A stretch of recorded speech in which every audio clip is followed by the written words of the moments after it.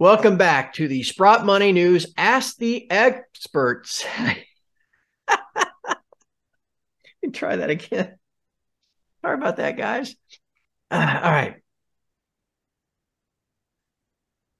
Welcome back to the Sprott Money News Ask the Expert segment for November 2022. Remember, this is where we bring in experts of the precious metals industry, hit them with some of the questions that you all have submitted, and get their responses.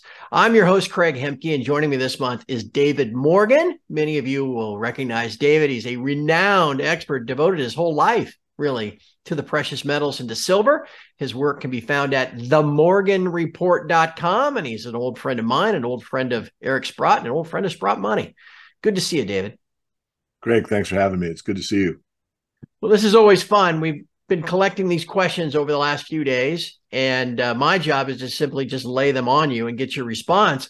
Before we get started, though, I want to remind everybody, all of this content that you find either at sprottmoney.com or on YouTube or whichever channel you find it is provided free of charge. So do Sprott Money a favor. Send them a little thank you. The least you can do is subscribe or hit like on whatever channel you're watching this or listening to it. But don't forget, it's always a good time to be adding some physical precious metal, and Sprott Money should be one of your preferred dealers that you always check when you're in the market. In fact, as we record this, it is November, so we're getting ready for Black Friday at Sprott Money. Of course, big Black Friday sale can be found on their website right now. It runs through Friday the 25th.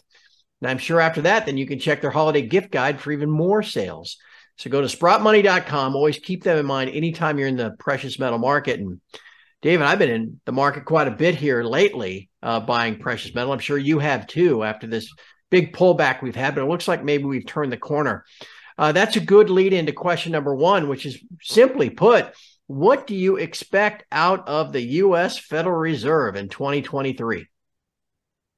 Oh, boy, it's not an easy one. A good question. I think we're going to see more increases in the interest rates. I have two thoughts. One is that the Federal Reserve has determined they're going to just keep raising interest rates until something breaks. That's number one. I think the probability of that is less than 50%. The other one is just to continue to ratchet interest rates up as required, which means maybe they'll go up 50 basis points, maybe 25 basis points, and then pause, and then go up, but continue to put the pressure on increased interest rates so the suckers of the world continue to pour money into the U.S. Treasury market, because anyone that knows anything knows they're worthless in the near future. And they need to do that in order to implement the new system. So you want the dollar strong as possible until the new central bank digital currency is implemented. You don't want the dollar to get destroyed, at least psychologically in people's minds, before they get you into their new digital currency system. So that's my take. And just to stab at it, because I'm sure there was kind of implied, well, when. I think they're going to continue through at least the middle of 2023 on ratcheting up. I don't think you'd see any pause or anything substantive until the third quarter. But of course, that's my best guess. And I will use the word guess, Craig. And of course, maybe something will break in the meantime. Exactly. Yeah.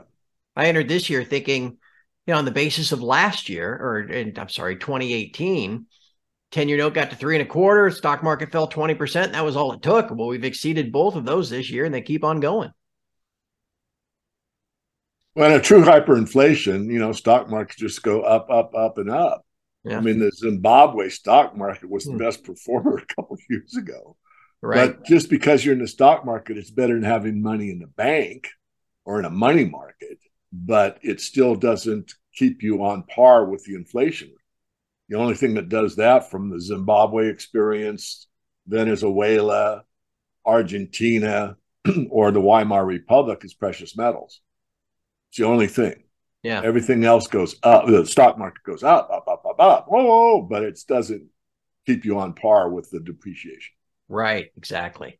Well, it'll be interesting to see. But you think at some point next year they stop and probably go the other direction and see where they go from there. Yeah, I know. And the thing that's interesting about that, I want to ask you, is we all talk about the pivot, and that's sort of like anyone that knows anything knows that once they do that, it's game over for the dollar. It's like they're admitting what so many have said, QE to infinity.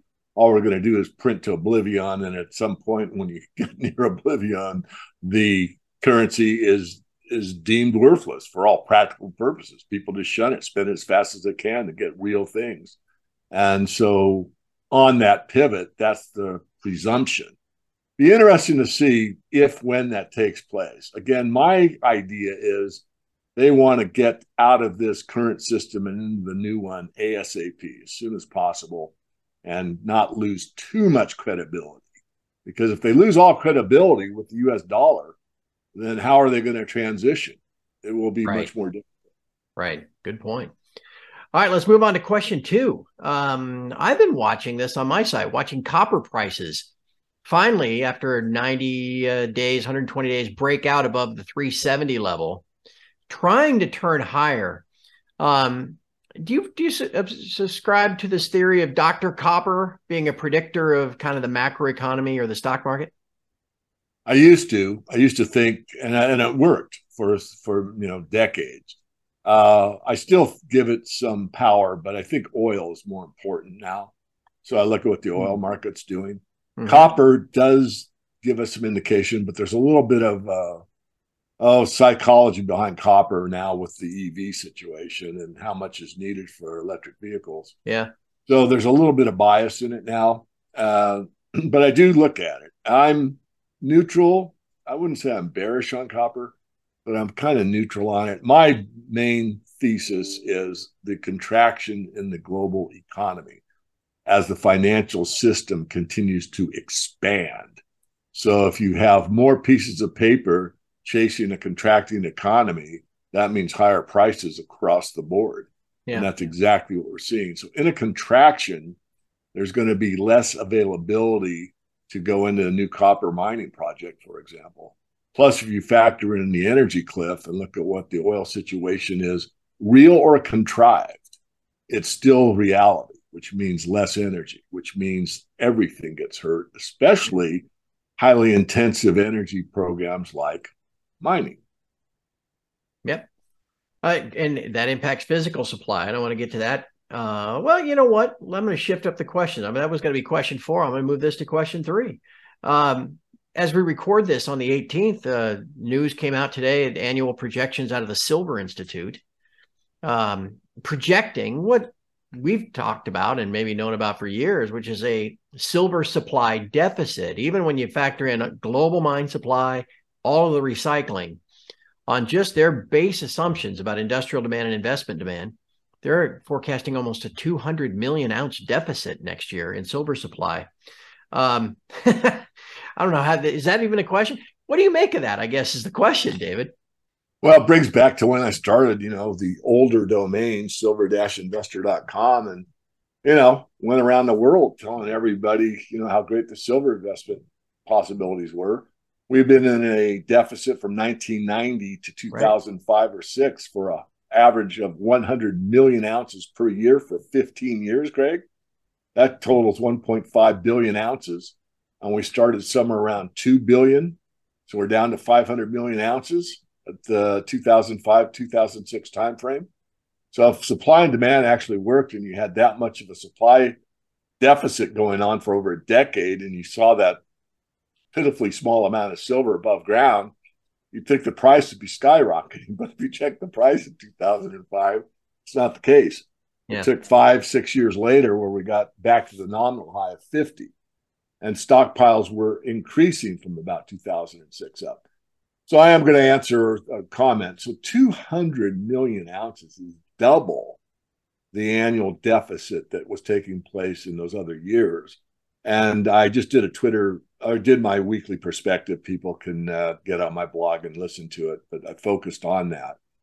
And I don't think it's going to go for 15 years. It would certainly be interesting if it did. But it shows you the power of silver. And most of that, well, it's really both cases. It's investment demand and it's industrial demand. Mm-hmm. When we started with the projection of solar back, I think started talking about it in 2000. And then I re-upped my analysis in 2010. uh, the projection was, growth in solar. Right now, solar is about 10% of the industrial demand on silver. And a lot of that really cannot be recycled very easily because Right. of the toxins that are in the panels.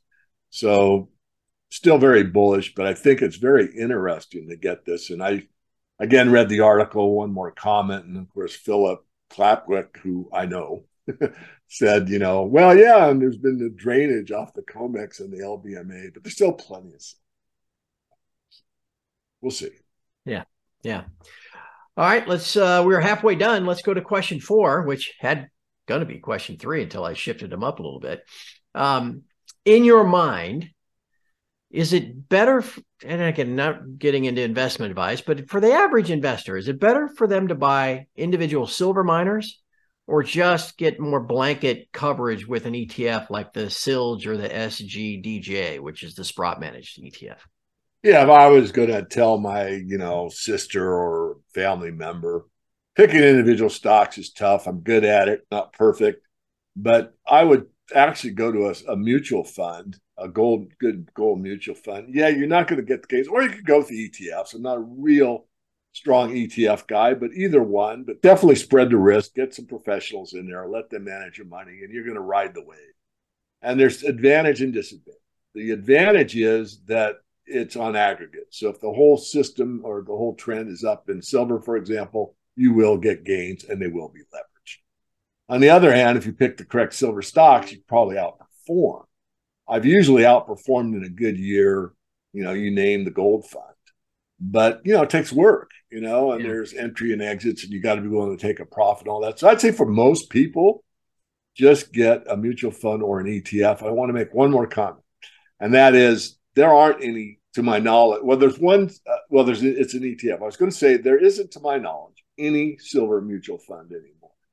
And back when I was younger than you, there was the Fidelity had a silver fund and Lexington had a silver fund.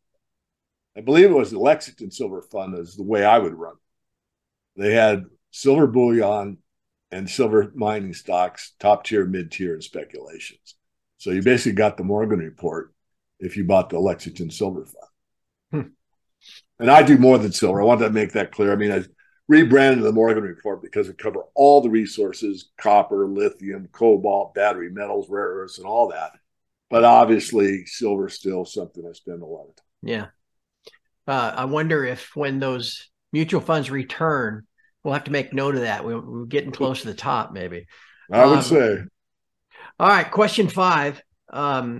This is an interesting question, and I'm not sure if it's answerable, but I'm going to ask you the question anyway. If you were able to remove all of the derivatives, all the unallocated accounts, and leverage, what would be the price of silver? Well, obviously that would be a guess, but it would be a cash market. And in the cash market, you would, determine the price on a daily basis. Someone that needs it for their, Samsung, for example, would buy up there so many, thousands and thousands of ounces, and Elon Musk, et cetera. I think the leverage, it was a round number, looking at not the over-the-counters, which we don't really know. But I think we could be conservative, say, 10 to 1, and we could argue it's 100 to 1. I think you'd use that factor. I think if you took silver's price and looked at it in real terms, meaning from 1980, the average price after the silver peak was $20 an ounce for all of 1980. And if you went out a year before that, the all-time high of silver was $6 in January 1979. January 1980, it hit 50. Then it traded at 20 for the rest of the year. Again, 3 times the all-time high year before. So I think if we look at it in those terms, Craig, we would say a nominal $50 is somewhere, depends on which CPI you use. So I'll use the government's one, which is bogus, and that'd be around 150. So if we said that was the peak, and we took a third of that, we'd be at 50. Yeah. So I think it'd be north of 50, probably closer to 100 or 150, but it's really difficult. But I wanted to go through that for my thinking. Well, David said it's going to be I hate that. I hate that because David Right. said, well, David said what? How Right. did David get to that number? Right. Right. So there Right. you go. That people, I've been asked that for a dozen years. What's the right gold price? And I don't know because you're putting it in dollars per ounce, and I don't know how many ounces there are. And if you don't know the denominator, how are you going to be able to come up with a price? But it is, and you've been in commodities for so long, David. I mean, there are a lot of commodities that are priced just directly from producer to consumer. They don't have futures markets. Right. Well, the egg and milk market used to be Right. on the Chicken. futures exchange. We still eat eggs and we still have milk. Yeah, and chickens. And I mean, you Yeah. go through all kinds of markets like that. You don't have to have a futures market. Do not. So who knows what will happen in the end. All right, one last question. Um, and I'm sure you're aware, premiums on American Eagles are extreme. I've seen a lot of dealers buying them back from people at huge premiums. Then this must just be from a silver investor. What are there better options than sovereign coins, and what is your preferred type of silver that you buy? Yeah, I do think there's an arbitrage opportunity here. And if you go back to my 10 rules of silver investing, I talk about, an ounce of silver is an ounce of silver. I mean, if you got a silver disc and it's stamped with Santa Claus on it and the back's got a sleigh, but it's 999 fine in 1 ounce, in essence, it's the same as an American silver eagle. Right, right. It really is. Now, people won't like to hear that. And there's reasons people buy eagles.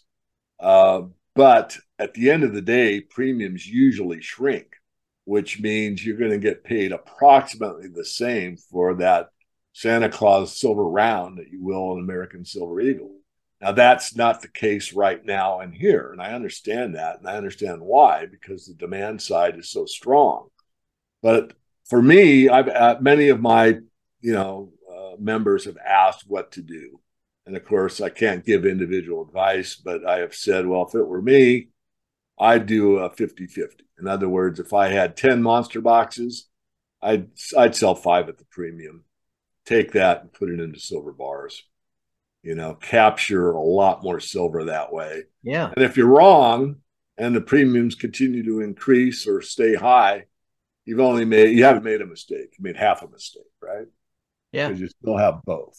yeah, To not capture the premium, in my opinion, is also a mistake.